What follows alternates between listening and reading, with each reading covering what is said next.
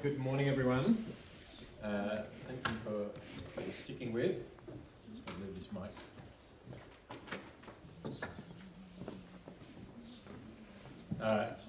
Page 12 and 13 have an outline. Let's just say I'm going to go a little bit rogue from that outline. I've had some good conversations with people, and I think we need to think a bit about how rest works in the whole Bible. So that's where we're going to go today. When people ask me what are my hobbies, I say I have 5 kids. When people say, what do you do to rest? I say, I have 5 kids.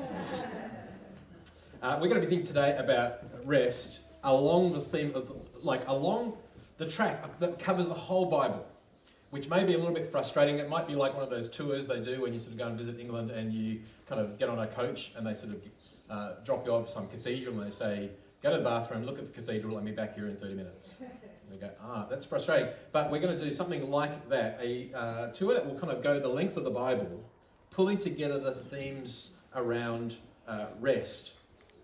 And it will tie together what we looked at in the first 2 talks, where we looked at the 7th day and the Sabbath day, and now we're going to land our coach tour in Hebrews chapter 4, where we'll find him talk about another day today, that we are invited to hear God's word and respond in faith, and therefore enter the rest that God has offered us.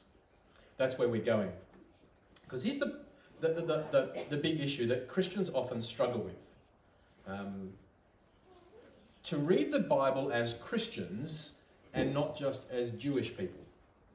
So what do we do with the Sabbath commands today? Some people go about it pretty similarly to the way a Jewish person would do it, except just on Sundays rather than Saturdays. Is that what we're supposed to do? Well, there's a verse that kind of answers that question. Turn to your Bibles to Colossians chapter 2, and I'm going to read from verse 16 and 17. What do we do today with the Sabbath as Christians? Colossians 2:16 says this: Therefore, do not let anyone judge you by what you eat or drink, or with regard to a religious festival, a new moon celebration, or a Sabbath day. These are a shadow of the things that were to come. The reality, however, is found in Christ. So what we want to do is today work out how the shadow of Sabbath finds its reality in Christ.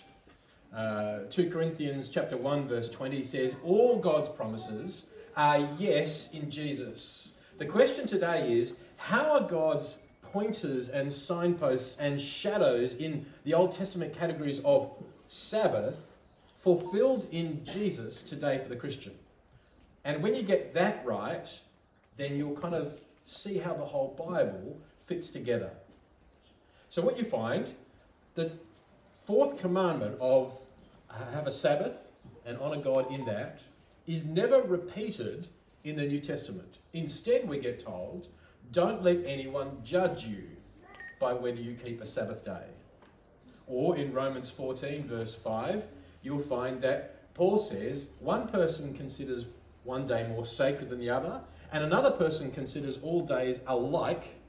Do not judge between each other. In other words, he's saying both positions are perfectly acceptable for a Christian, and it cannot be therefore put on the conscience of a Christian to keep one day as sacred and another as different. And that must include Sabbath day, particularly if you read Colossians 2:16. Do not let anyone judge you. He's not saying don't let them be judgmental. You know, it's up to you to work out how you work it out. That's how often Christians read it. But no, look at verse 17. Why does he say do not let anyone judge you?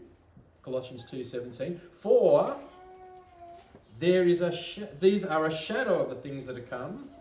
The reality, however, is found in Christ. The reason you must not let people judge you about Sabbath day observance is the Sabbath is a shadow of a reality, which is the thing that really matters, finding rest in Jesus. And the Sabbath was a signpost to the reality. It was a shadow that pointed to something else. In the Old Testament, there's these things that the Bible sometimes uses the language of shadows. Do you remember, did any of you have sorry, I'm just looking around at age. When I grew up, some of the teachers used those overhead projector things, and you could put like a book on it, and you couldn't see, because you just got the shadow up on the screen, but you could see the shape of the book. You probably couldn't see the title. You definitely couldn't see the title. Now, in the Old Testament, there are a whole lot of things that the Bible describes as shadows. They're not the reality, they're sort of the outline of the reality. The reality, the Bible says, is found in Jesus. The shadow, the Bible says, are things like Sabbath, or the temple, or the food laws, or sacrifices. All of them express different aspects of what Jesus will do for us. He is our temple, he's the place we meet with God. He is our rest, he's the one we find our purpose in. He is the Lamb of God who takes away the sin of the world, John the Baptist says. You see again and again, you see shadow, shadow, shadow. Jesus is the answer. All the promises find their yes in Jesus. So my question today is, how do those shadows relate to the person of Jesus on the question of rest? And we looked yesterday at 2 days, the seventh day and the Sabbath day. And those 2 days, seventh day, Sabbath day, are together pictures that point towards a bigger theme, rest. Don't confuse Sabbath as being the same as rest. Sabbath is kind of like a smaller circle, and what we're going to see today is it's actually one little bit in a much bigger circle, which is what life's all about, which is rest. So rest is our big theme today. And you see, I want to suggest that rest is more than just remembering to have a day off. Rest is the big theme and storyline of the Bible. It runs the length of the Bible, and at heart it is a picture of the purpose of life. Rest is a picture of life lived in right relations. And you see it right there at the beginning of the Bible. Rest was where we were in right relationship with God, right relationship with one another, and right relationship with creation. And you'll see when sin enters the world in Genesis chapter 3, every single one of those relationships is distorted and changed forever. Rest is lost. They're cast out of the Garden of Eden, and they go out to a place where work is hard, where it's toil, and there's thorns and thistles, and there's conflict between man and the woman, and the garden's not responsive to him, he's not responsive to one another, and he's hiding from God and trying to cover. And what we're going to do today is look down the length of the Bible, and we'll land in Hebrews chapter 4, that second reading, and find that all of that finds its fulfillment in Jesus. But let me bring together what we've looked at so far together under that heading of rest. Remember, the first thing we looked at was creation, and we looked at the seventh day. I wonder if you've ever realised that there's actually in the book of Genesis 2 accounts of creation. By the way, I'm going to say a few things today that not every Christian will agree with. Christians find a lot of controversy around the topic of Sabbath, and a lot of controversy around how to read the opening chapters of the Bible. You know how they say don't talk about sex, politics or religion? Well, I'm going to cover most of those. No. Don't cover Sabbath, don't cover days of creation. Well, I'm going to do both today. So kind of just warning you, I am going to go hard and present a view that I know is not the view of every Christian, and if that's not you, I'm not trying to disrespect you, but I will try and present a view and try and persuade you as to show you how it can make sense of the stories of the Bible. You notice that there are 4 accounts of Jesus' life, Matthew, Mark, Luke and John. Well, it shouldn't surprise you, there are 2 accounts of creation in the book of Genesis alone. And the first is Genesis chapter 1 verse 1 through to chapter 2 verse 3. And the second is Genesis chapter 2 verse 4 to, say, the end of that chapter. I'm not sure why the editors decided to break it where they did, but roughly chapter 1 and roughly chapter 2. But there's the first 3 verses of chapter 2 are part of the first account. Now, I'm not sure if you've thought about it like that, but if you open your Bibles, let me try and persuade you, if you're not convinced of that already, and show you what convinces me, that it's not just one long account chronologically, day 1, 2, 3, 4, 5, 6, 7, chapter 2, day 8, 9, 10, 11, 12, but something different. There's actually two accounts which are parallel to each other, looking at the world's creation through two different lenses. You know, when they kind of, you watch the rugby and they kind of have a try and they'll look at it from different angles. That is what happens in the account of creation. One is the big cosmic account. The second is a sort of up close and personal in the garden account. One focuses on God's creative work of the whole universe, and the second focuses on the garden and the man's work. Let me show you why I'm convinced they are not just one continuous account. Firstly, to do with chronology. Do you notice in Genesis chapter 1, verse 26, male and female are created? You get to chapter 2, verse 5, we read this. Now no shrub had yet appeared on the earth, and no plant had yet sprung up, for the Lord God had not sent rain on the earth, and there was no one to work the ground. But streams came up from the earth and watered the whole surface of the ground. And then the Lord God formed a man from the dust of the earth. See, the man's gone again in chapter 2, and he gets remade. And then the woman's disappeared, and then she gets remade. What's going on there? I know some people try and sew them together in kind of creative ways. I think a straightforward reading is they are not one continuous account, but two parallel accounts. Now, let me say a second thing. At the beginning, within Genesis, there's several sort of section markers, kind of like chapter headings, and then you'll see them throughout the book of Genesis, and one of them falls at the sort of connecting line between the two accounts. In chapter 2, verse 4, where it says, "This is the account of the heavens and the earth when they were created." When you go through Genesis, you'll keep on finding that line repeated at the beginning of a new section. So it's a section marker. You'll find another one in chapter 5, verse 1. This is the written account of Adam's family line. Or chapter 6, verse 9. This is the account of Noah and his family line. When chapter 2, verses 4. This is the account of the heavens and the earth. Third reason. Do you notice even the name of God differs between the first account and the second account? If you read carefully, in the beginning, God, Elohim, created the heavens and the earth. In chapter 2, verse 4, it talks about, this is the account of the heavens and the earth when they were created, when the Lord God made the earth and the heavens. And if you know anything about the way that people translate things in the Bible, when you see the word Lord in capitals, it's the word Yahweh, which is the personal name of God. It's not the title. Elohim is a title. God, the boss figure. Lord God is Yahweh. And it speaks of the personal name that was given to God, given to Moses by God, and says, "This is who I am. You're to call me this. This is what Israel knows me by, because this is my personal name." In other words, in chapter 2, continuously you use a different name for God to chapter 1, which is not to say it's contradictory any more than Matthew contradicts Mark, but each of them are bringing together different aspects that we need to notice, kind of like spotlights, highlighting different aspects of God's character. They're two pictures, the two accounts of the one reality, but can I suggest, to take a step further, they're two pictures of rest. Two pictures of rest. In the first account, rest is pictured as the seventh day. It's pictured as I said yesterday, a chronological metaphor. It's a seventh day is a picture of what we're designed for, to be at rest with God and with one another in creation. God made all the stuff, and then we stop and enjoy it together. That's what the seventh day is. But notice that in chapter 2, the picture of rest is not a time or a day, it is a place. In chapter 2, rest is pictured as a place. It's the Garden of Eden, which translates to a garden of delights, where there are trees that are good for food and pleasing to the eye. It's just everything about it is abundant.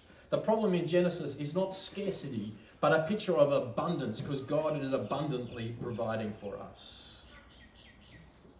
Two pictures of rest, one pictured as a day, the other pictured as a place, but both of them picture the one reality, what life is about. It is blessing under God. It is being in relationship with Him. It is recognizing we were created for Him. We are not just workers who are busy doing stuff, producing stuff. Marxism turns humans into units of production. But Christianity says we are in the image of God and made for rest in him. And notice that creates a bit of a tension about what rest is. Because remember chapter 1, rest is the seventh day where God ceases from his work. What's chapter 2? It's when mankind is placed in the garden to work it and take care of it. Do you remember we were trying to work out yesterday, is rest the absence of work? Well, in chapter 1 it is. In chapter 2, it's the very work itself, done the way God wanted, before that work is turned bad and unhelpful and kind of toil and labour. One of the reasons, by the way, we think work is a good thing is work is not, as we may think it, something introduced when sin enters the world. If something's in the world before sin, it means it's a good thing. Whereas Australians think work was entered into the world when sin entered in. And really what we want is just one long weekend. But because of sin, we have to occasionally work for some boss. But as minimal as you can is the ideal. Okay, that's the seventh day. Let's move to the Sabbath day and think about how it points to the big theme of rest. Now, you may want to turn your Bibles to Exodus chapter 20, but in your notes you'll also find the highlighted bit printed in your outline. Exodus 20, verses 8 to 11, particularly focusing on this bit. Remember the Sabbath day to keep it holy. 6 days you shall labour and do all your work, but the seventh day is a Sabbath to the Lord your God. For in 6 days the Lord made the heaven and the earth, the sea and all that's in them, rested on the seventh day. Therefore the Lord blessed the Sabbath day and made it holy. Now, I want to tell you how I think some Christians read this text. And can I say, I'm not mocking or not belittling, but I want to say this is not the way I read it, just for clarity, okay? Some people would say to read this text as, Exodus 20 says, have a Sabbath, and that is to have 1 day off in 7 where you do no work. And the reason we're to do it is because of creation, for in 6 days, Lord made the heaven and the earth. That is that God had a Sabbath, and every 7 days, God rests for 24 hours. And therefore, we should rest too, because God rests and we should join him in rest. Here's my thing. The 10 Commandments are bigger, in my opinion, than remembering to have your day off. The 10 Commandments and the Sabbath, at their biggest level, are helping us to remember what the purpose of life is. So the Sabbath command was not an end in itself, but a reminder of the purpose of life. There are some problems with this view of seeing that Exodus 20 just is a kind of application of the opening chapter of the chapters of the Bible about God resting on the seventh day. Let me tell you some of the problems that I think with that reading. Number one, in Genesis 2, when it says God ceased from his work and he rested, the word Sabbath does not appear.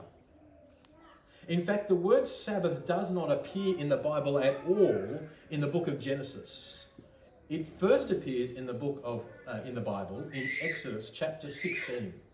That is the first time the word Sabbath appears. That all the time from Adam through to Moses, there is no such thing as the Sabbath. We kind of thought, but it was there. He said it was in the seventh day. No, it doesn't say that. It actually says God ceased and he rested. It doesn't say there was a Sabbath. Secondly, when we kind of think that we are joining God in his rest day, that God rests 1 in 7, it makes an assumption about what's being talked about in Genesis 1 and 2. It assumes that after the seventh day comes an eighth day. That God kind of works, and he works 6, and he kind of seventh day and he rests, and then we get to Genesis chapter 2 verse 4, and that's the eighth day. That's the assumption, that God kind of works in cycles, and sort of 6, 1, 6, 1, 6, 1, 6, 1. And if you ask a Seventh-day Adventist, the reason they're very cranky with you about having church on Sunday is that God's day off is Saturday, That's obvious because that's how Jews celebrate it, from Friday evening to Saturday evening. And so you're actually missing God on his day off. You know, like when you're if you're married, your wife has a day off on a different day, and it's kind of, well, that's stupid, you'll never hang out together. But that's not what is going on. I think, well, here's my suggestion, and I can't prove it from the text yet, but Augustine's suggestion was this: the seventh day was not just a 24-hour period, because notice that it was not like the other days. It wasn't there was evening and there was morning the next day. It was different. His suggestion was this, that it was a picture, an invitation to join God in rest, and that be your purpose for life. All of life, not one day a week. That was his suggestion, and I think he's right. Because here's one of the other clues. Why does God need to rest? It would be heretical to suggest that he does. God doesn't need to rest, but he is picturing what life is about. But here's another reason. If you're on page 12, I've put for you, there are actually two accounts of the Sabbath commandment. The first is in Exodus 20, which is the account we have when the Israelites went out of Egypt, and they gather around Mount Sinai and they hear the Ten Commandments. But then they wander for 40 years in the desert, and they eventually stand on the edge of the promised land, ready to go in, and the book of Deuteronomy, which translates literally as Deuteros, second, nomos, law, second reading of the law, because this time, after mucking it up for 40 years in the desert, the next generation hear the law again and say, will you listen this time? But this time the law is read out in Deuteronomy chapter 5 from verse 12. You'll see that the command is in some ways the same, but in some ways different. I've italicized particularly the bits that are different. It's got to do with the reason they are to keep the Sabbath. Let me read to you from Deuteronomy chapter 5 verse 12. Observe the Sabbath day to keep it holy as the Lord your God commanded you. 6 days you shall labour and do all your work, but the seventh day is a Sabbath to the Lord your God. You shall remember that you were a slave in the land of Egypt, and the Lord God brought you out from there with a mighty hand and an outstretched arm. Therefore, the Lord your God commanded you to keep the Sabbath day. All right, I promise you to do some work and discussion. Turn to the people around you. I want you to think those two reasons together. Exodus 20 gives one reason, because God rested on the seventh. And Deuteronomy 5 gives a different reason, because you were brought out of the land of slavery. What gives? How do they possibly, not contradicting each other, have a chat? Do you remember in the two accounts of creation, if we thought them together, we get a clearer understanding of what rest is and isn't. It's not just the absence of work, it's the presence of relationship with God. When you see the two commandments on Sabbath, if you think them together, I think you see a clearer picture about what the command is about. Why is it there? And do you notice in Sermon on the Mount, Jesus keeps on saying, you've heard it said, but I tell you. You've heard the kind of really narrow understanding of the law, but I tell you the reason behind it.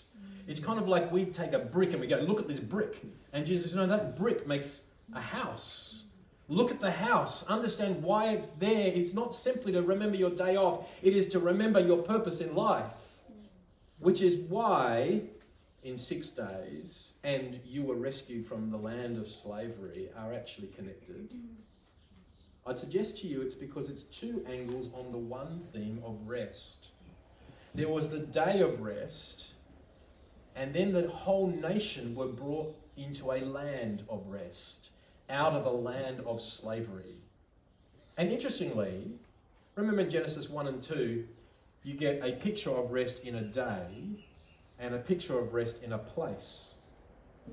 Notice these two.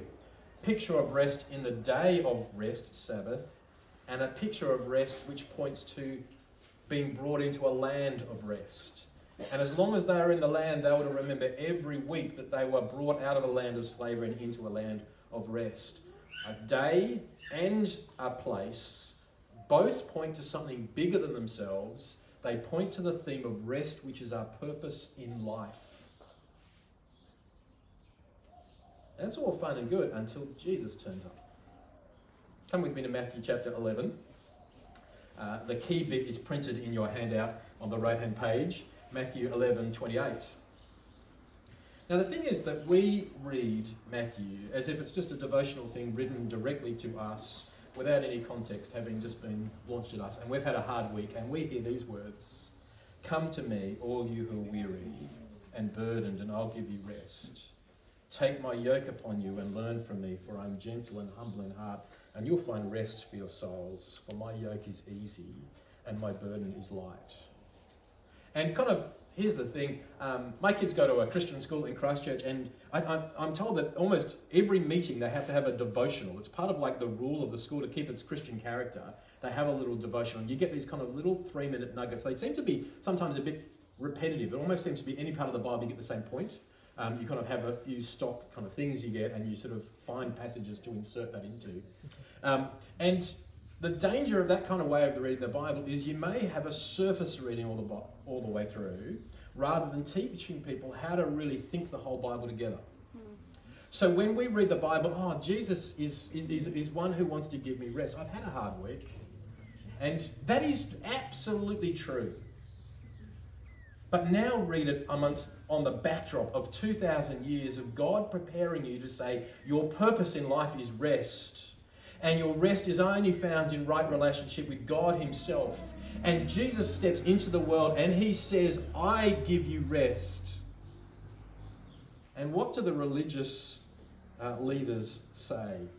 If you've got your full Bible, have a look around you in Matthew 11.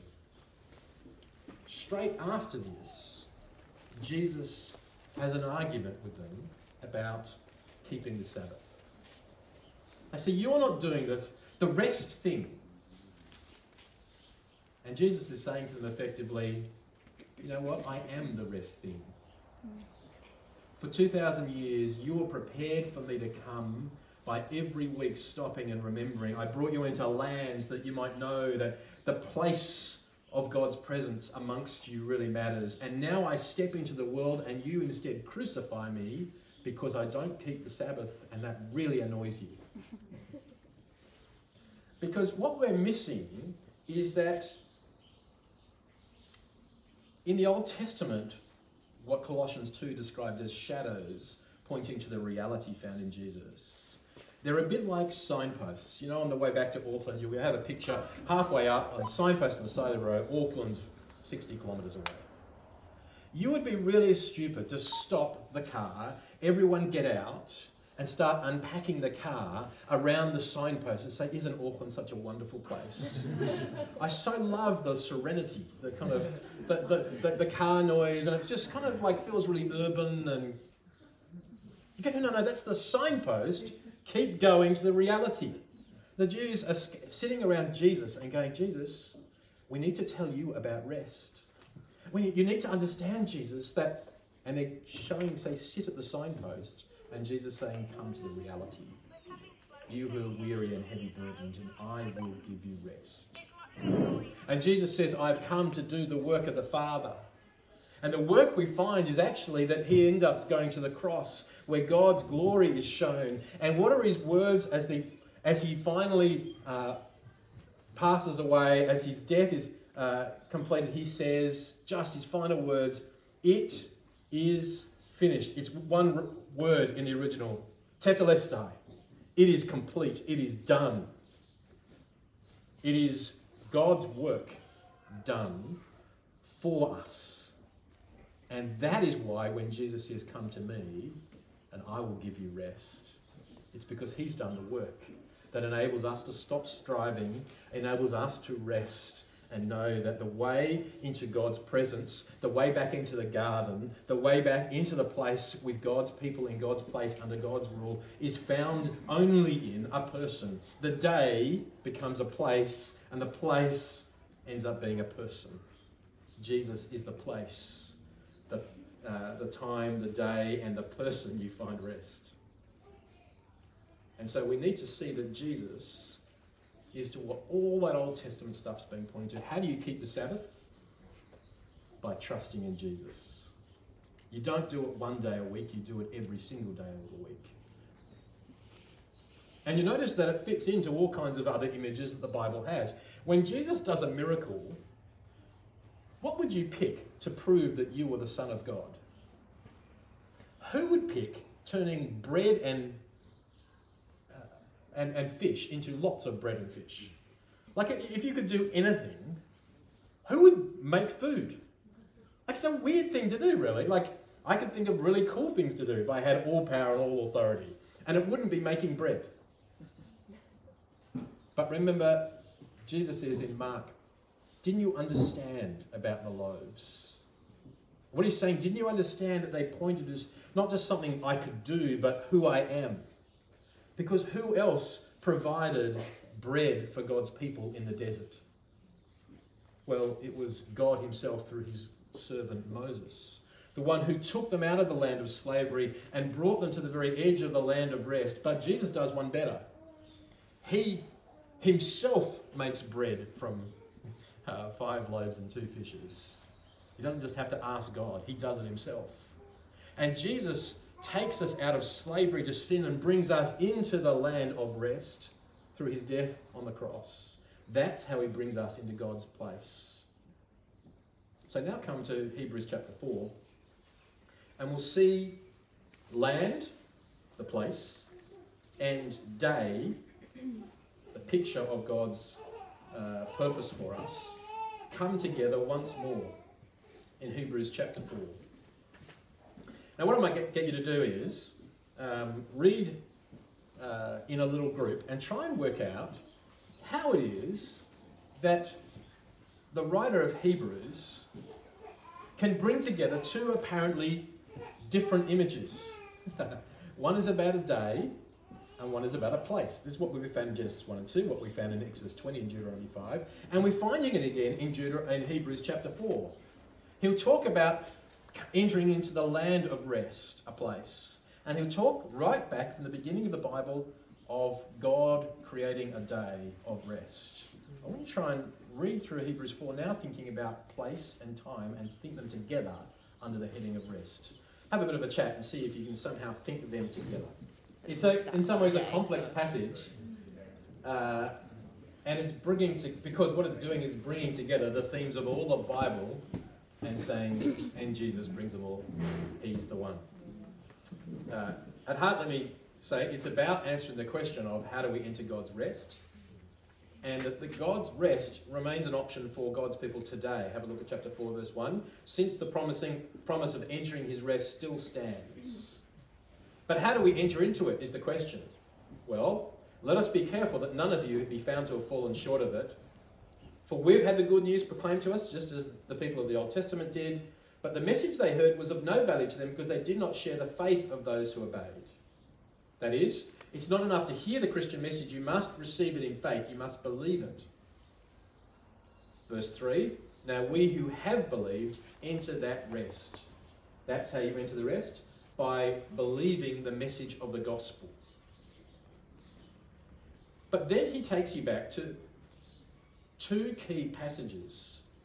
He takes you to a psalm, Psalm 95, which is written by David, and he takes you back in verse 4 to the very opening of the Bible. On the 7th day God rested from all his works, Genesis chapter 2. And he says they're actually the same reality, and it's the same reality that we enter today by putting our trust in Jesus. Now that's kind of very counterintuitive. And what he's doing is he's tying together the whole storyline of the Bible. What he says is, in Genesis chapter 2, God created a day of rest, and effectively he's saying you enter into that day of rest when you trust me and believe in me. Then God brings them into the land of rest through Joshua, and he's mentioned there in verse 8, for if Joshua had given them rest, God would not have spoken about another day. Does anyone know anything interesting about the name Joshua? Anyone called their kid Joshua? Yes. Joshua is the Hebrew name for the Greek word Jesus. And it's interesting, Jesus is the second Joshua, which fits perfectly, doesn't it? Because Jesus is the one who brings us into the promised land, just as Joshua did. Joshua brought them into a physical land, the land of Israel. And therefore you think they'd arrived at the land of rest. End of story. But remember, signpost, reality. The land is a picture of something bigger than themselves. We are not just all the land end up in Israel and go and build another temple. No. It was a picture of the reality found in Jesus, the new heavens and new earth. But he then goes further. He says, but there's this other psalm, Psalm 95, and it's written by David. Now, think, if you know your timeline, Joshua took them into the promised land, and quite a number of years later, generations later, we find David. And David writes Psalm 95, and Psalm 95 is basically saying, do you know how there was a generation that wandered in the desert and never actually got to the promised land? That's a warning to you that you believe God this time and make sure you don't miss out on the rest. But here's the question. Where are they standing when he says those words? In the land of Israel, which is the physical land of rest, isn't it? And the writer of Hebrews is saying David can only say that if he recognises there's something bigger. That's a signpost. The reality is something to come, something bigger that the land of rest is just a picture of. And it takes you to Jesus, and he says, you enter through believing in Jesus. So keep on believing on Jesus. Keep on trusting in Jesus. Today, if you hear his voice, don't harden your hearts. That's what Israel did, and they wandered in the desert and died. That's what Israel did in the land of rest, and God exiled them and kicked them out of his promised land. But we are to keep on trusting in Jesus. But verse 9 confuses some people.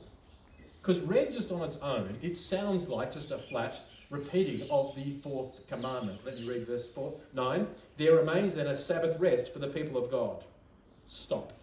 If I just read that, would that not suggest to you that he's just saying keep the fourth commandment, have a Sabbath? But what he's actually saying in context is something much bigger. He's saying believe in Jesus, and by doing that, you keep the Sabbath. Because by believing Jesus, you enter into the rest that God has given you through Jesus. I'm reading it Christianly, not just as a Jewish person at this point. I'm not just to take a day off in 7. I'm not just to move to Israel. I am to believe in Jesus, and all those things pointed to that reality. Verse 9, there remains then a Sabbath rest for the people of God, for anyone who enters God's rest also rests from their works, just as God did from his, not from 1 in 7, but from working our way into God's presence, but by trusting in Jesus. Let us therefore make every effort to enter that rest, so that no one will perish by following their example of disobedience. And having heard all that, we think with new eyes about the words of Jesus. Come to me, all you who are weary and burdened. You who are trying to earn your way into God's presence, or you who are trying to kind of find your way by all your good deeds, Jesus says, come to me. I will give you rest. Take my yoke upon you and learn from me, for I'm gentle and humble in heart, and you will find rest for your souls. For my yoke is easy and my burden is light.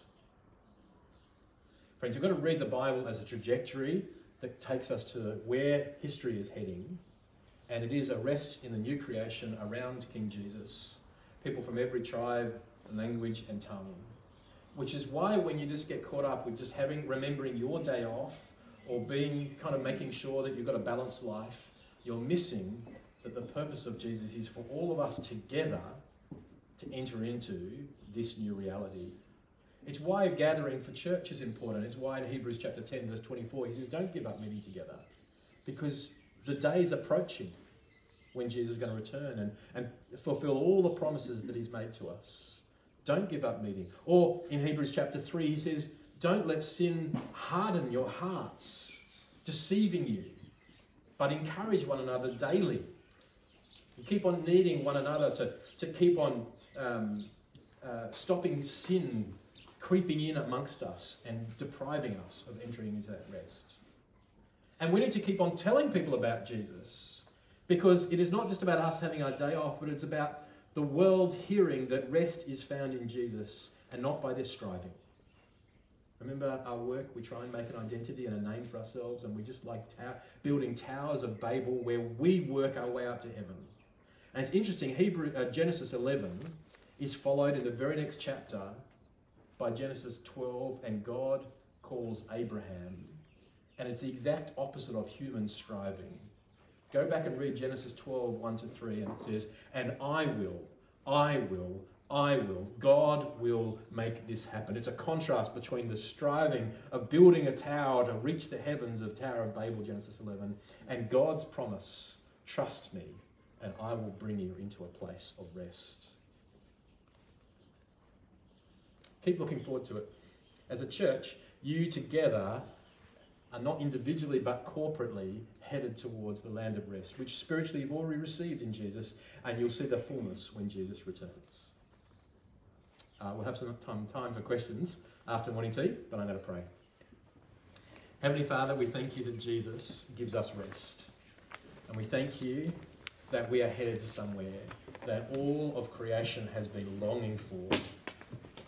And because of sin, groaning, but longing for its release, when we will see the new creation and be able to see Jesus face to face, and where there will be no more sickness or mourning or crying or pain, for the old order of things will have passed away. Father, please help us to encourage each other all the more as we see that day approaching. Please help us not to just caught up with the shadows, but find the fulfillment in the person of your Son, the Lord Jesus. Help us, we pray, find rest in him through believing your word.